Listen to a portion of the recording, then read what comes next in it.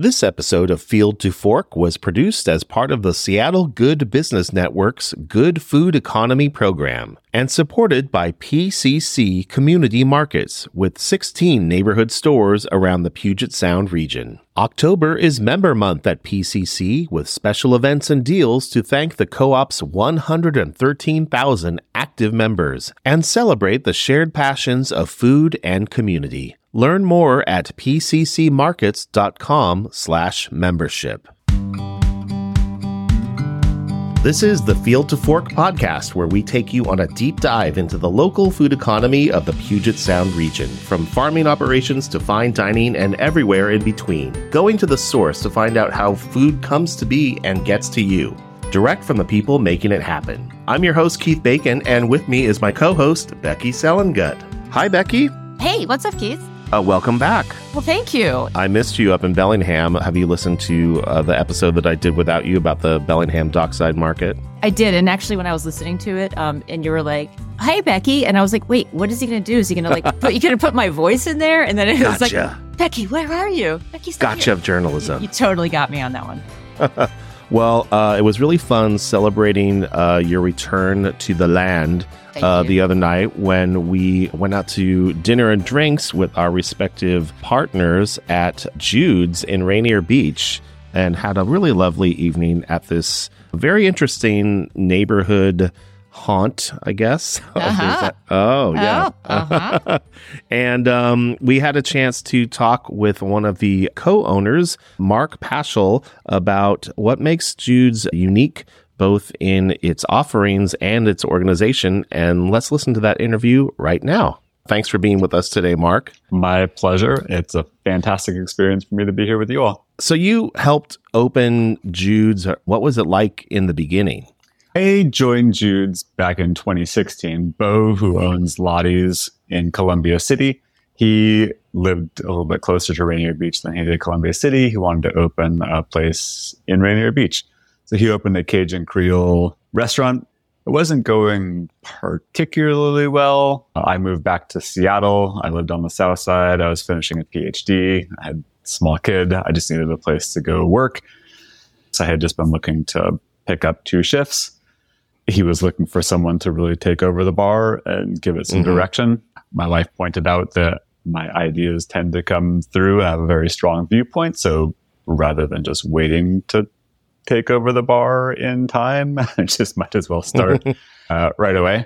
So I got to meet some of the regulars and then really dive into bartending in Washington. I grew up in what's now Sammamish, but learned to bartend elsewhere. So I started in 2016. It was very slow at first. Ton Vin came in one night and had a really nice experience and wrote a really good review for us. And that kind of picked up the process. A lot of the foundation type of work that we were doing and consistency and quality and sort of looking to use local ingredients when they were in season as a foundation for cocktails and flavor profiles. So like really working to develop. And then by 2018, I'd kind of done everything I thought that I could, as Jude's was at that point. I became a rep for a vermouth company, Mancino. One of the co-owners of the importing company lived in Rainier Beach, and we had become friends when I was doing a vermouth tasting night at Jude's. So I did that and eventually started working with Sprezza, which is a collaboration between Mancino and Scrappy's Bitters. And Scrappy's thought that I was doing good work, so I started repping Scrappy's as well. Love Scrappy's. We love Scrappy's. Yeah. Scrappy's is a really delightful product. I try not to use the black lemon bitters in everything that I do, and I can be successful at times. So throughout 2019, I worked at Sawyer out in Ballard and then was a rep for these companies. In September of 2019, a number of regular bar patrons as well as old coworkers reached out to me being like, hey, Jude's is for sale. Any chance that we could get you back down here? So I talked about it with Leith, I was working for the vermouth company. He also lived in Rainier Beach.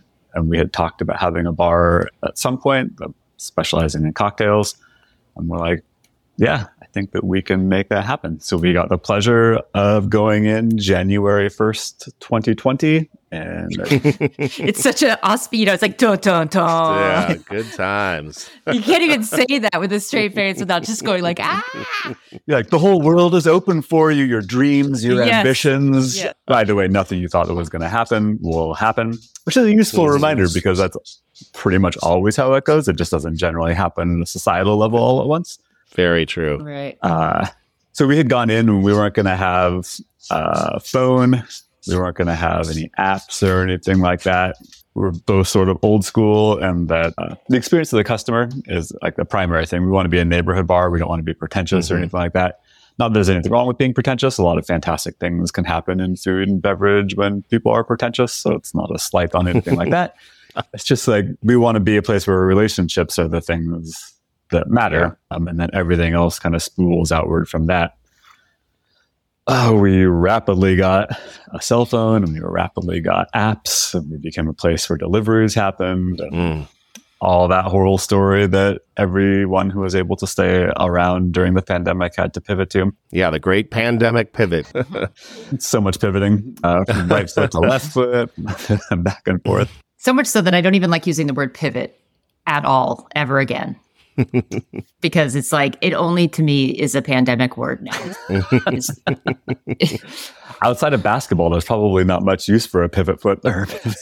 No, I just turn around on one foot. It's a lot more words, but... As our cocktail menu shows, I've never been afraid of words, so... And in the midst of this pandemic pivot, is that where the idea to become a co-op restaurant first came to be? Yeah, I've dreamed of that for a long time, and having never owned a business and never really been involved in any ownership decisions, I had always thought like, that's probably like 10 years away. Like you have to build up a name and capital, neither of which I had, especially in Seattle at that time. Leith moved to Cleellum, and he's like, yeah, now if you want to buy me out, then you could become a worker-owned co-op or do profit sharing or whatever the things that made the most sense for you. And I was like, oh my God, I had no idea that the timeline could be accelerated like that. Here it is. So delightful. So we presented the idea to the staff at the time, but most people that you'll just meet out in everyday life have no idea the role that co-ops play in allowing the life that we live to happen in the first place. People don't realize necessarily that Dairy Gold and the big cranberry co-ops and all the farm co-ops, like the economy would just collapse without co-ops. Largely they're like family co-ops, not worker. They're like farm owner or like small parcel farmers. And so people didn't really have much of an idea about what a worker-owned co-op would be. So presented the ideas. I'm either the small business entrepreneur / God, and whatever I say goes. Number 2, we can do profit sharing, and we'll try to be democratic. But at the end of the day, it's my name on it. So everything has to go through me. Or we can try to be a full-on worker co-op where we all collectively make the decisions. We all collectively make ourselves better than we are, which is what happens in any business anyway. Just the boss generally reaps the rewards for those. So we took some time and then decided, let's go work our own co-op. Let's see what happens. That's so cool. It's really, really cool. Yeah. I mean, I'm pretty much a socialist at heart, democratic socialist.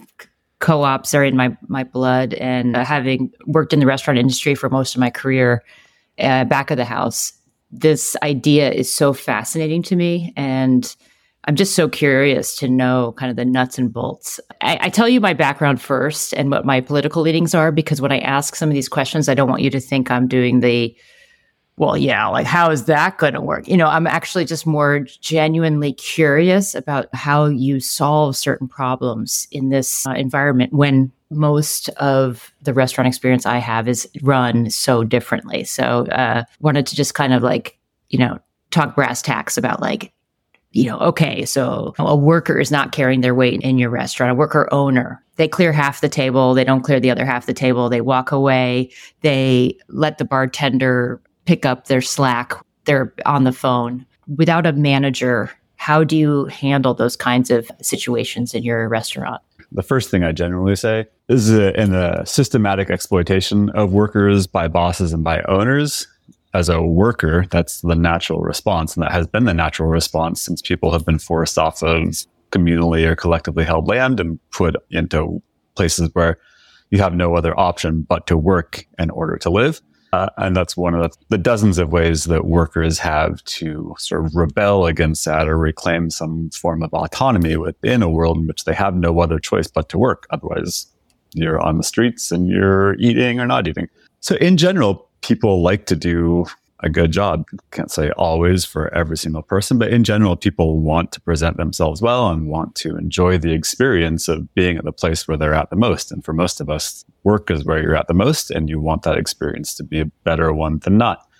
Usually when people aren't doing everything that you would necessarily hope for, it's not maliciousness and it's not laziness. It's just not necessarily knowing sort of like the things that go on. So no, I have never seen someone at any job I've ever had just clear half a table and then be like, and then just leave. In any restaurant, you're always relying on the other people around you, regardless. Like in the classic way that people make money in restaurants through tips, if your section looks like trash, people aren't going to want to tip you very much. If your tables aren't cleaned, people aren't going to be as interested in like giving you 20 or 30% of their meal. So we always rely on other people. So when there are those cases where people don't do the job that is necessarily expected, it's like, well, let's talk about it. And it would be presented either by one or two people, or we'll have a meeting where it's like, all right, let's make sure that the standards for what we want are clear. You can't hold people to a standard that's unclear. So let's just establish or reestablish the things that we look for and the ways that we help each other be better collectively. One of the other things is everyone gets paid the same. In most restaurants, you have a very clear hierarchy in who gets paid and who doesn't get paid. In some places, it'll be the bartenders. Some places, it'll be the waiter, the servers, the wait staff. They get paid just substantially more than people on the back of house. And then people who enter in, they'll be on the lower end of the spectrum, so they won't get the good shifts necessarily. But for us, everything is a reflection of everything else. And so we all get paid the same amount of money. People who have been there longer will make more. That's just a function of having been somewhere for longer. The pay structure, we split tips exactly evenly based on the hours worked, not on the days worked, because a good night on Tuesday will lead someone to bring their friends on a Friday, and a great night on a Friday will lead their people to want to come in on a Wednesday. So everything lends itself to the restaurant as a total. So if I might interject real quick, it sounds like you would present issues or problems collectively in a conversation, but in the kind of restaurant world that I'm used to, things are like in the moment sometimes. Like, let's say the bartender notices that tables being ignored, for example, and they can't get there because they're making too many drinks, and they're seeing that someone's not necessarily holding their weight. Maybe they're a new employee, not yet a worker owner, not yet part of the fold. Like, is everybody empowered to communicate with each other in the spirit of the values that your organization has, such that they would pull someone aside and say, hey, that table needs to be cleared. Do you mind doing it? And I'm not saying that as, they're not a manager. They're just saying, hey, we need to move these values forward. Is that more kind of the way that things get discussed and talked about? Absolutely. We try to do a lot of communicating on shift as well, because we don't have sections. We just kind of work together. On Friday nights when we have the most people there, you'll have two people on the floor and one person behind the bar. So then it's just about communicating. All right, these people have just paid up, or I brought these dishes back. And so if it seems like someone's not participating fully, we know that as it's happening because we're communicating constantly about what's happening. So it could be like, oh, Mark, there's these tables 6 and 7. We haven't gone over to see if they need anything else. And there's dishes piling up. Can you go handle that? I'm like, oh my God, yeah, definitely. I'm on that right away. So no one's afraid of talking to anyone else because we all want to be in this together. If you got like a bad review in Yelp, I mean, Yelp is horrible, but you know what I mean? If you got a bad review somewhere, would it just come up at a meeting? Somebody would say, okay, here we got this review. Let's talk about how we handle this feedback or situation like that. I don't remember the last time I've been on Yelp to look at our restaurant or Google to look at our restaurant.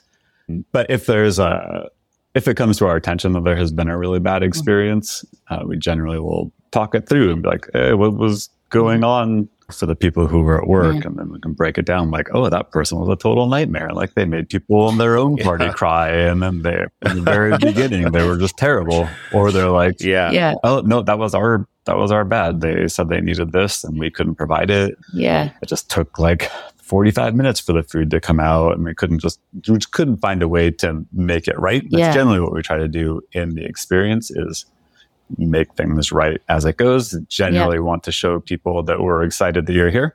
For us, it's like a chance to experience an anarchic situation in which everything feels better than it did when you got there. So like you leave the situation, you're like, I feel really great. It doesn't always happen, but that's sort of like the ambition that we kind of start with. So if there is a situation where someone very clearly didn't have a good time and that was, we were at fault for that, we'll definitely reach out to that person and like this is what was going on. I really apologize. Like that's not what we want to do. And then for our own staff, it happens so rarely. They're usually one-off events. It's very rarely a situation where like, oh, we need to rethink how we do this. It's like, all right, well, this happened. I guess in the future, we'll try to look out for this or do the communicating on the front end rather than the back end. So how do we grow from this and like be better? But at the same time, because we're built on worker solidarity and we're built on what makes the restaurant right for us to be at first, what makes us enjoy being there, because we're going to be there much more than any customer. Like we want to know how these things impact each of us first. So we're not like bending over and we're not letting someone's casual racism or sexism or whatever determine whether or not they give us a bad experience. It's like our experience is the primary experience. And we hope in that everyone else has a really fantastic experience. I think that this model is so interesting because it's based on honesty and communication, as you said. And you don't need to look at your Yelp reviews if you're all talking to each other and your teammates, your colleagues don't have to worry about being honest with each other about good and bad, and like you don't have to look to some outside third party ventagram, if everyone practices that and lives up to the promise and the ideal of it. I love that. So like the dishwasher is like, famously in restaurants, the most undervalued, usually monetarily, but one of the most important positions in the restaurant. I think every restaurant worker should do shift doing dishes so that they can appreciate and understand how important and crucial that job is. In your system of worker owners, does everyone switch off who's doing dishes, or do you actually have a person who that's their primary job? Everyone will do dishes. Yeah. I think it's a funny thing because it's economically such a devalued job that, and you're working in hopefully a more egalitarian system. A lot of people tend to find they love the dish pit because it is a bit less like a sort of a reprieve from having to be on with customers. It's a bit of a reprieve from the stress of making sure everything is coming out at the same time. You're just like, you can just enter into a flow. There are some people who, given the chance, that's the only thing that they would like to do is the dish pit. And as you said, without someone to wash dishes, there's what are we eating on? In one of my restaurant jobs, we called it the Dish Palace because we wanted to elevate it out of the pit. Yeah. Because I love doing shifts in the Dish Palace because it's less stressful for me, honestly, than working on a line and doing anything else. It's a very concrete job. It's an important job. And you go home, you don't have to think about anything else. The dishes were clean. The last thing I wanted to ask you is, in a capitalist system, right, people are attracted to being servers based on the tip incentive. So you're probably having to attract your servers for a different way of being in a restaurant, which is this collective worker owner. But have you found that it's a little bit hard sometimes to find those servers when you tell them that tips are shared equally? Yeah, it's one of the difficult things about doing this in Seattle. I'd say like 98% of the people who come through our doors are absolutely thrilled about the model and are like, oh my God, that's so tremendous. And some people are like, we're so lucky to have something like this in Rainier Beach. And my own ambitions are for there to be a lot more places like this, especially in Rainier Beach and on the south side of Seattle, given the economic exploitation that's sort of roiling its way through the area. And it's a great way to keep all the money in the neighborhood, et cetera, et cetera. It's also very difficult to live in the city of Seattle if you're making around $30 to $33 per hour. So for people who can make $75, $80 per hour at a speed bartending shift somewhere else, like to only take $30 an hour, you're like, I love the model, love what you're doing. I just can't afford my apartment making this amount of money. generally the bartenders who are making that money aren't going off and buying boats and buying like Maseratis or things like that. It goes to food and supporting other people and whatnot. So I totally understand. But it's been hard to, there is some difficulty in finding people who want to be involved, who can find a way to make it work financially, because people want to be involved in it from a idealistic standpoint and just like a feeling of being on the restaurant standpoint. So yeah, that's always evolving, and it can sometimes take a long time to hire someone, and sometimes right off the bat and you get lucky, and sometimes people walk in and say, oh, my friend was telling me about this place. Are you hiring? And you're like, no. And then the next day we're like, oh, yeah, yes, is what I meant to say. On the customer level, I mean, are you getting a sense that people are aware of your business model, and is it something that is actually bringing them in to check you out? Yeah. I wouldn't say it's always the most common thing for people, but on Tuesday night, we had some people who would come up from Los Angeles, not to come to Jude's, although one day, but who would come up and they had been aware of who we were, and they were like really excited to come in and try it. And just like, I can't believe that a place like this exists. Like, that's so fantastic. So we do get a number of people who come in who know that it's a co-op and are excited to try it. There are other people who maybe just see the Google reviews or the Yelp reviews and want to give it a try.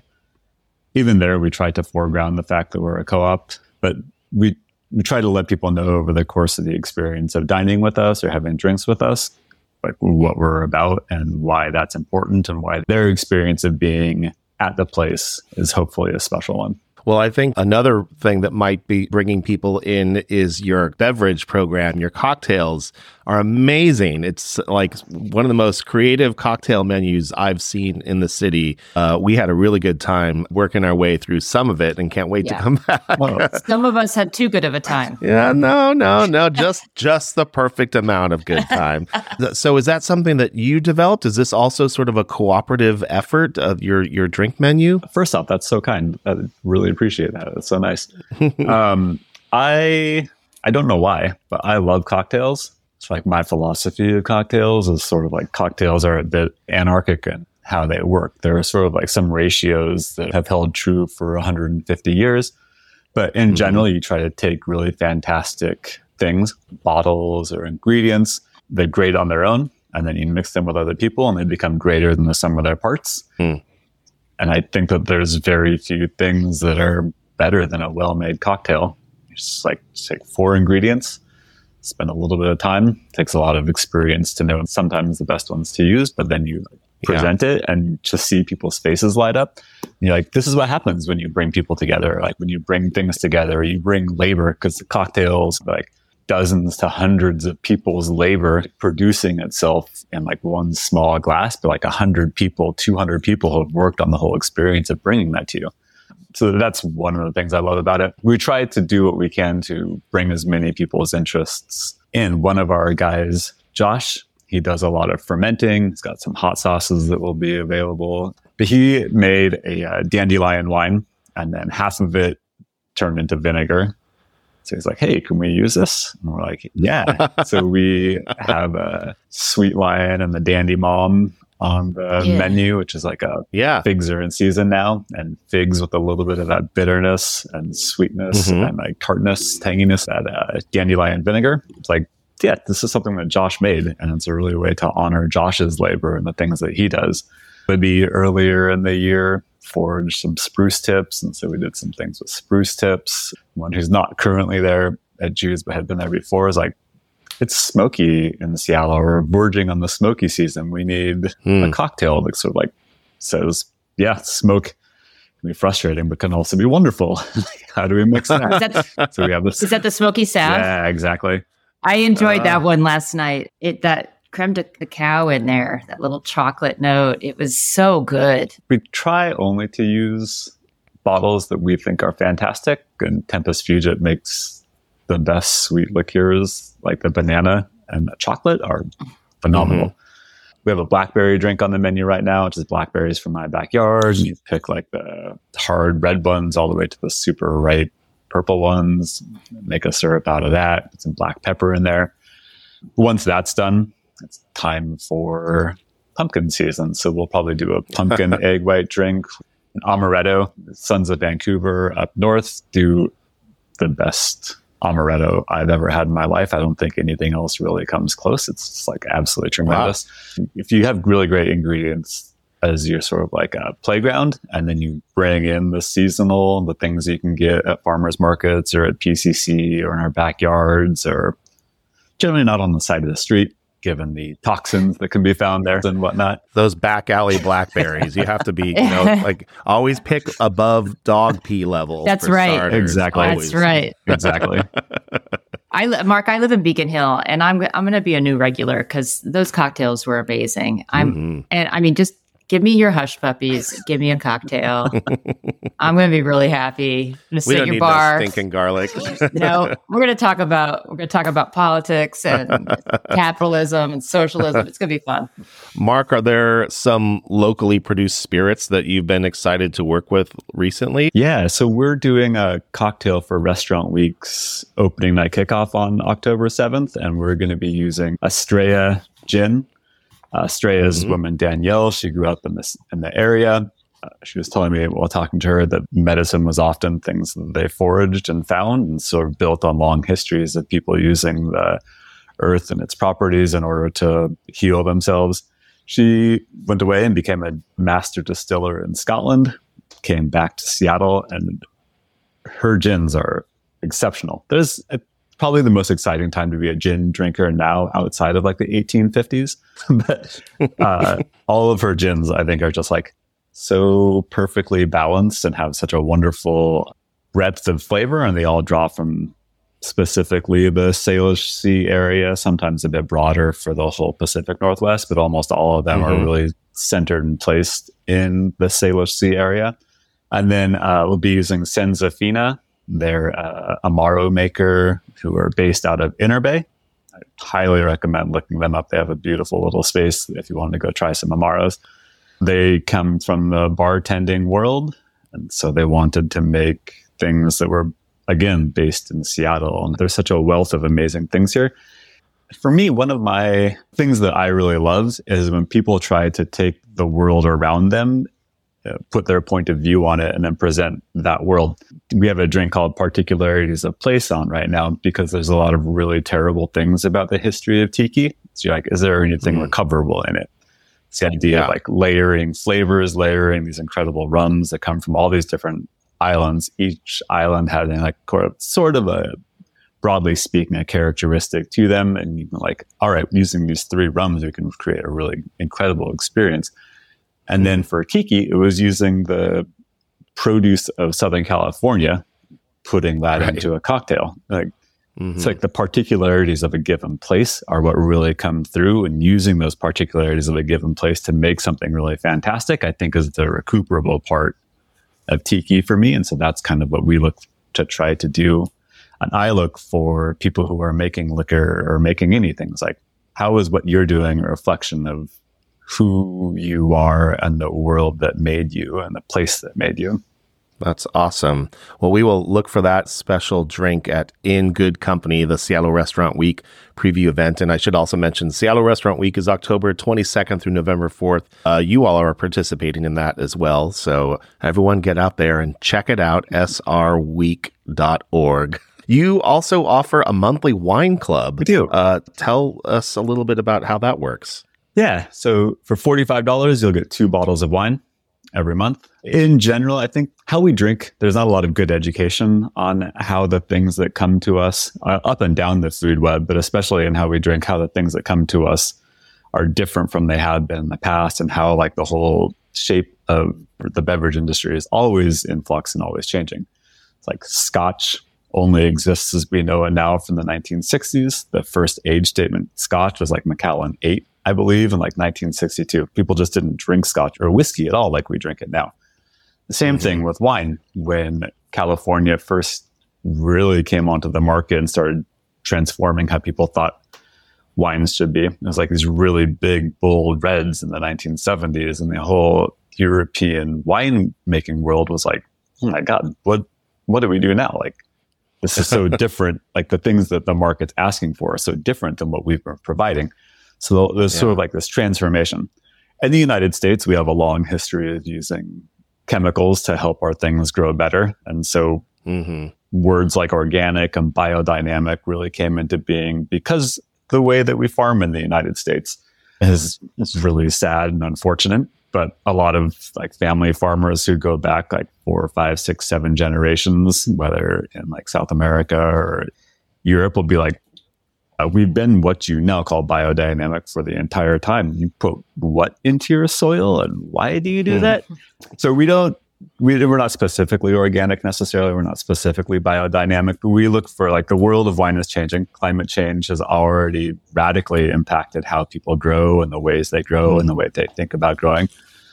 So we're particularly interested in organic, biodynamic, not as marketing terms, but how people are thinking about the way that they grow grapes. So people who do non-interventionists, like they don't even till the soil, or people who like, we have one, Fraga da Corvo, it celebrates the crows. The crows every year come in and eat about a third of the grapes of this particular vineyard. And that helps the grapes that do remain to take on a particularity that's could only really be found where they are. Makes a really beautiful and sumptuous wine. So like, yeah, rather than trying to keep these birds away, we understand that they're part of the whole process of making the thing that we actually make. So we're really interested in the future of what the world of wine is looking like. And that's based on how people are farming, and it's based on how people are using the native yeasts that are around them. And that's based on how people are trying to transform the plots of land that they have for the betterment of the world, because terroir is really important. And humans are a tremendously important part of terroir. And the terroir can only be good and healthy if humans recognize that we're part of the world rather than standing apart and above it. So that's kind of what we try to look for and aim for in our wine club. That's amazing. I definitely need to pick up a bottle of that crow appreciation wine, because there was one this summer that was so loud and it really tested the limits of my crow love. But yes, we're all living here together, and some of us just need some wine to get through it. The crows do too. Birds love wine. They usually get it in like the still in one piece wine, but yeah. I wanted to say just quickly that I love the vibe in your place. You know, I think online it's been written as sometimes has a dive vibe, and that could be a positive in Seattle because Seattle loves its dive bars, and they're kind of a dying breed, actually. I didn't so much get the dive vibe as I got the living room of some really nice, cool people you want to have a conversation with. Yeah. Totally. And that's more what I got from it. It almost reminded me of like being in college and like just some cool books on the shelf and like, 8 different people's kind of ideas of living together, like communal living, an intellectual spirit for sure I could feel. And just listening to you, I know you're a PhD, it shows. I mean, just listening to you talk about food, it's not drink, it's history, it's culture, it's people, it's systems, economic systems, it's all of it. And I think that any of our listeners who really like any issues from, climate change to sustainable agriculture to, obviously different ways of setting up a restaurant to just banging cocktails are really going to enjoy coming down to Jude's and visiting it. I really enjoyed it so much that I definitely am going to be a regular. So thank you. That's so delightful. Thank you so much. Yeah, I'm with Becky. I also was kind of getting like a slightly like spooky vibe in there. I mean, maybe it was because one of the books that we noticed on the book rack next to us was Obituary Cocktails. And so we were wondering, well, what's that about? And have you had any like ghost encounters in your space? We're hoping one day for doesn't even have to be a quality ghost experience, just any type of ghost experience.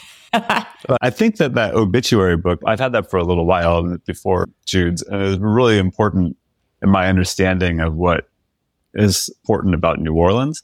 Mm-hmm. A lot of times when people will set up a Cajun Creole restaurant, there'll be a lot of purple and green and pictures of New Orleans. Alligators throwing beads at you. Yeah. You're like, okay, sure.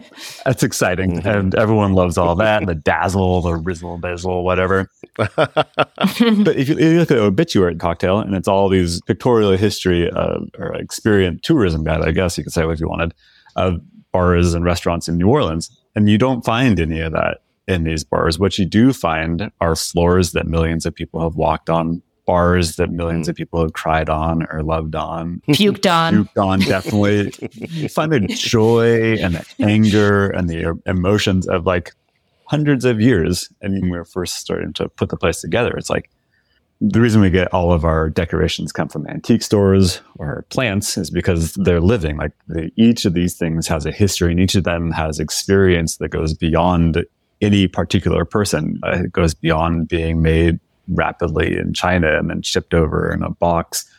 It's this real world experience of people having lived a life. And so all the things that we have try to express in so many words or without any words that. And so you ask about ghosts, and it's like, we don't have like a ghost necessarily, but we hope that we're haunted by the past, because we're always haunted by the past. The past constructs the world we live in today. And if we want to understand how to make the world different, we have to understand that world that has been in order to bring something other into the world that we have been gifted with, if that's the way that people necessarily want to think about it. Here I was thinking, like, is it haunted? And then you so eloquently explain, like how it's this experience. Keith is like, boo. Yeah. And Mark just gave us like a treatise. That's one of my biggest downfalls, so I apologize.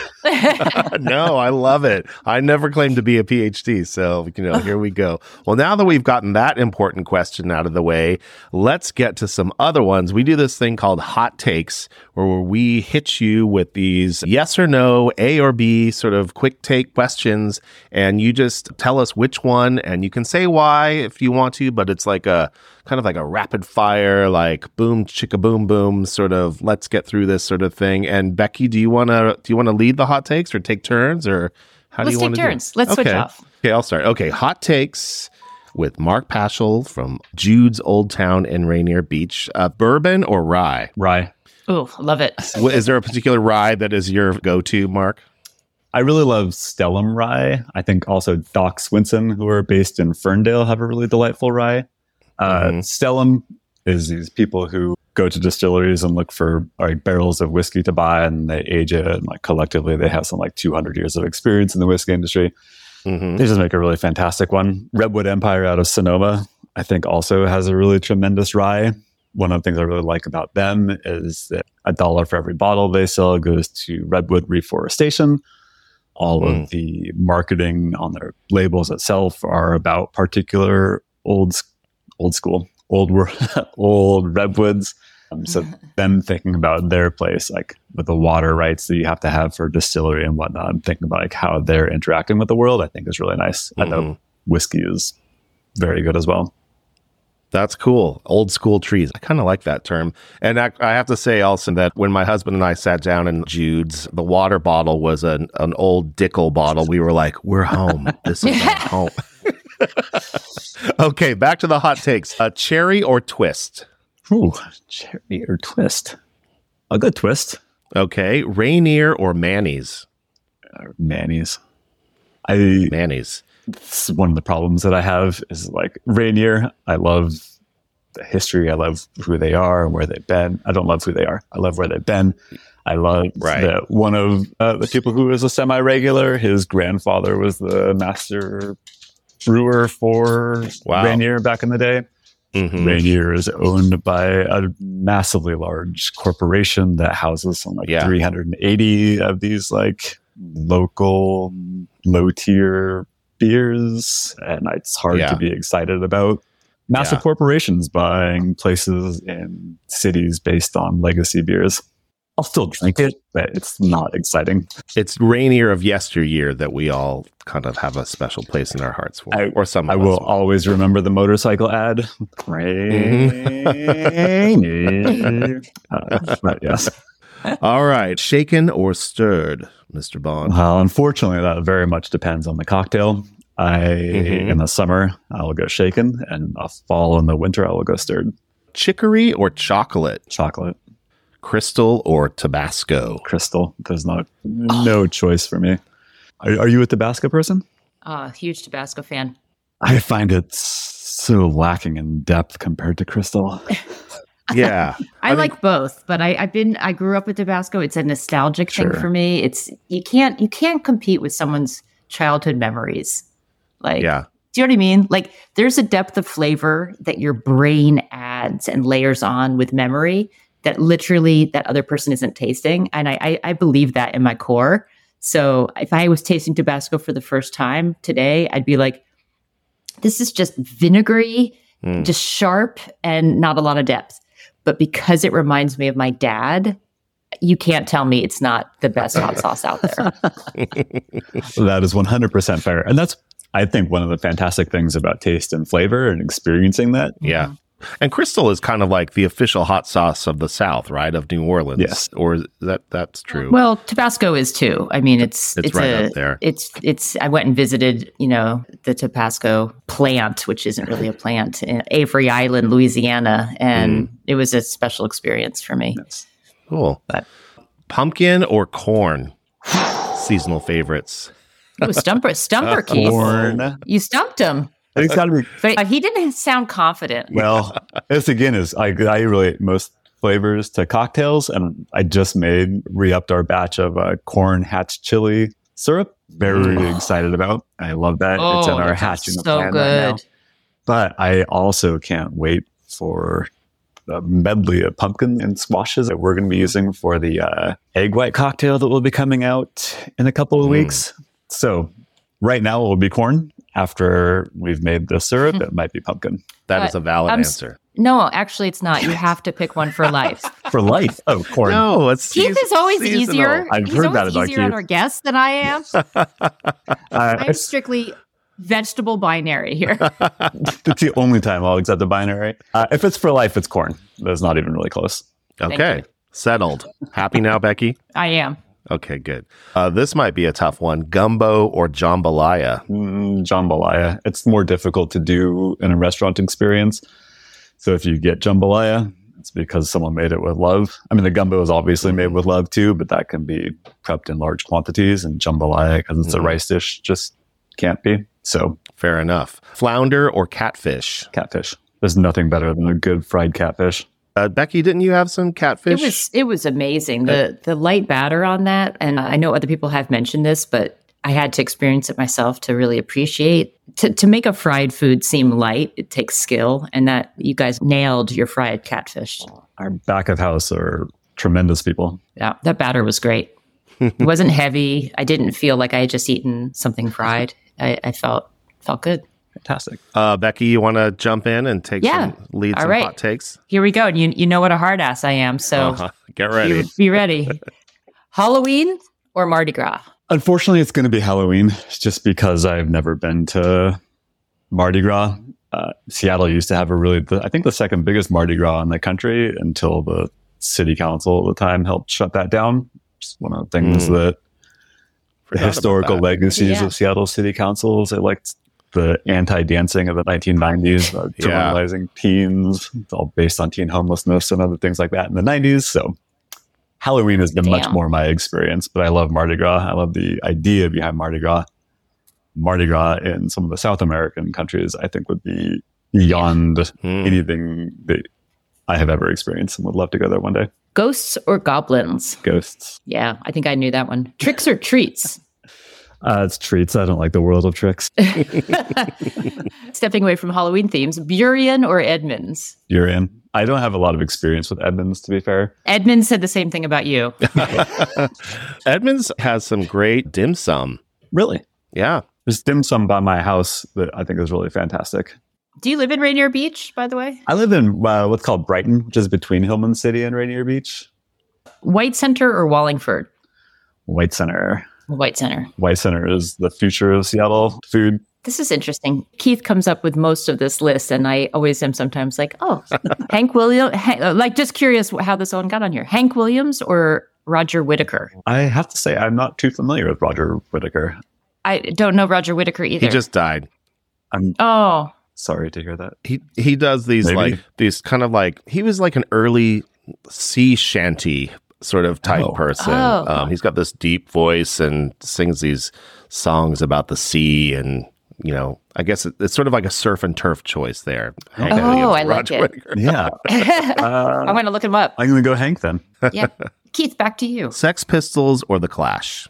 I think The Clash. I feel like I will never forget the experience of seeing a Clash song in a Jaguar commercial, and that's been something that has kind of stuck with me for a long time. Yeah. So I would probably go Sex Pistols. There's too much fascist adjacent paraphernalia in their world for me to really be fully on board.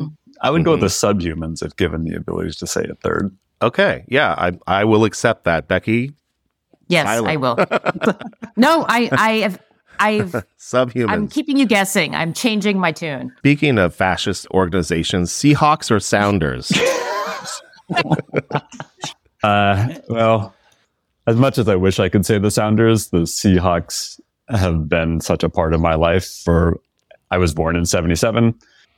During like the 2004, 2005 years, my heart rate quickens when they play. And I am a much better and more well-rounded person now, such that I can watch a game with a certain amount of remove.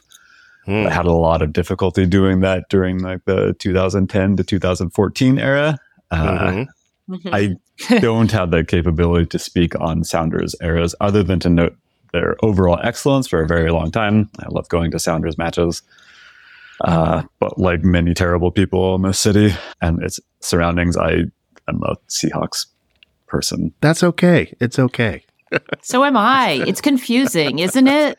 You know, as a punk kid, you're like, it's hard to hold sporting events as something that you enjoy. And I was lucky enough to find, when I went to school in California, some other punk and post-hardcore kids who were really into their teams. And so it felt like it didn't feel like I was an ogre enjoying these things. I still do to some ways. Yeah. Life is not a binary adventure.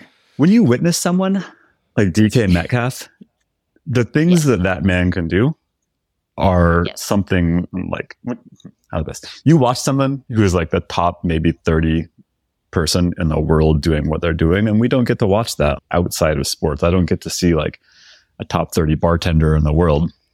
I mean, I think that I do because we have mirrors, but in general, I think My wife and I have a DK Metcalf pass. Do you? I mean, he'll never be interested in me, but all types of things happen in this world. Just to know I have the DK pass that I could use if the opportunity ever presented itself. That's how much I love him. I mean, I love him. Yes, I'm rooting for you, for your heart's desires to come true. Thank you. Yeah. Thank you. Get it, girl. Showbox at the market or Showbox Sodo? I know more people who work at Sodo probably, but all the places I used to go are the Redmond Firehouse and the Y in Bellevue and the Velvet Elvis and Rock Candy. None of those places exist, so I never went to shows at the Showbox when I was young, and I moved back and I had kids and a bartending job, so I don't get to get out very much either there. As an institution, I love the Showbox, and I'd probably say Showbox Market. It's a magical place. How old are your kids? Rosa will be 6 on October 8th, and then Nat turns 9 in January. Good ages. Those oh are my fun God, ages. tremendous. So much personality. And then when you see yourself in them, it's largely because of the terrible things. You're like, oh my God, do I yell? Shit. I need to reevaluate how I'm parenting. I'm waiting for Becky to ask you, Rosa or Nat?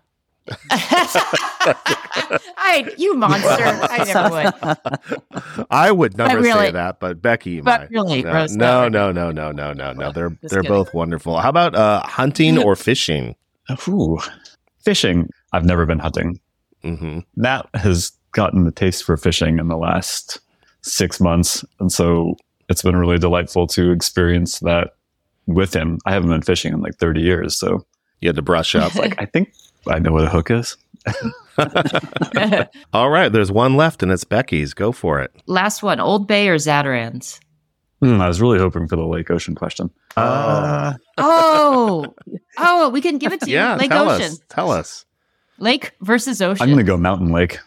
I love the ocean. I think the ocean is such a tremendous experience.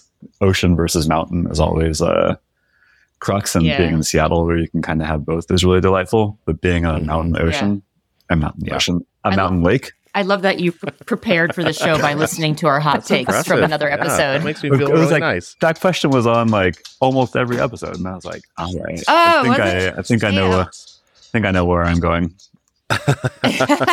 Okay, so Old Bay or Zatarans, and have you used both? Do you know? Probably Old Bay. Yeah. Do you guys use either one in your restaurant? I've used Old Bay in cocktails before. So that's why. And what do you guys use? Do you guys make your own mixes back there? Yeah, I don't pay too much attention these days to what the kitchen is doing on the spice blend. You would have to ask someone. Sometimes it's more fun to be ignorant. Sometimes. Well, I certainly feel enlightened after our chat with you today. It was such a pleasure getting to know you better and learn more about the backstory of Jude's. What you're doing there is really, really cool. And I hope a lot of people follow your model for success and for delicious cocktails as well. I mean, everything that we had actually there was really, really wonderful. So congrats on really making something special in our community here. It's really wonderful and appreciated. And it was great to learn more about it directly from you. And we should probably clarify, it's Jude's Old Town, right? Yeah, we've kind of taken to dropping the Old Town off more often. Oh, have you? Okay. Apparently it's a real estate, sort of like we didn't know this at the time, but it's like a real estate marketing term in order to give Rainier Beach a bit more of like a bougie past, I think. Gotcha. So do you guys refer to yourself as just Jude's? Just Jude's or Jude's in Rainier Beach. Just Jude's. We really love Rainier Beach, and I think Rainier Beach is, I couldn't be happier being in Rainier Beach. I think people on the South Side in general, but especially in Rainier Beach, are such tremendous people. So yeah. Thank you. I'm a South Beacon Hill girl myself. Hell yeah. Hell yeah. It just took me 5 minutes to get to your place, and I'm going to be coming back. As long as you come back, that's the important part. Thank you all so much. I love listening to the show, and it's been a really tremendous experience to be on it. Thanks. Thank you. Thanks for being here, and we'll see you soon. That sounds great. Should we just get a date on the calendar to go back to Jude's in Rainier Beach now? Because I mean, we only did a little dent in the menu of both the drinks and the food, and there's so much more I want to go back and explore. Well, also, I found out that my neighbor works there, so there's there's that connection. But but then the second thing is when he mentioned the corn hatch chili syrup for cocktails, I was like, I am so going to be a barfly there and sit at that counter, and I want to be in the obituary Seattle book of the future because I will have spent many a day laying on that bar just as he talked about. Yeah, I need to go back also for the corn cocktail, but because I recently had a not good corn cocktail at a place I will not mention, but it was like a corn martini, and the server actually said, when I was asking about it, I'm like, I'm so intrigued by this. And she said, well, no one ever orders a second one. Oh, I love the honesty. Yeah. And so I'm like, well, okay, well, then I'll just get the one. And I had the one. And it was more about like, there was like a grainy sort of texture to it that wasn't that good. And I also think as a martini, it didn't work. So was it a creamed corn martini? It was not cream, but this was just a couple weeks ago. So, we're at peak corn, and it was just like corn this, corn that. Like, let's try it. And my friend that I was with also, we were less like that didn't work at all. So I'm excited for corn to be redeemed as a cocktail ingredient, hopefully at Jude's in Rainier Beach. I'll see you there. I'll be at the bar. Okay. Save me a seat. That's it for this episode of Field to Fork, but before you go, I have a little favor to ask. First, make sure you're following us on your podcast player so you don't miss an episode. And it would be like handing me a freshly steamed cluster of Dungeness crab if you shared this episode with your circle of family and friends, or even just one person who loves learning about our Pacific Northwest food scene. So go ahead and make my day. Field to Fork is a Made with Bacon production, all rights reserved. Interviews have been edited for brevity and clarity. Follow us on Facebook and Instagram, where our handle is Field to Fork Podcast. I'm Keith Bacon. Thanks for listening.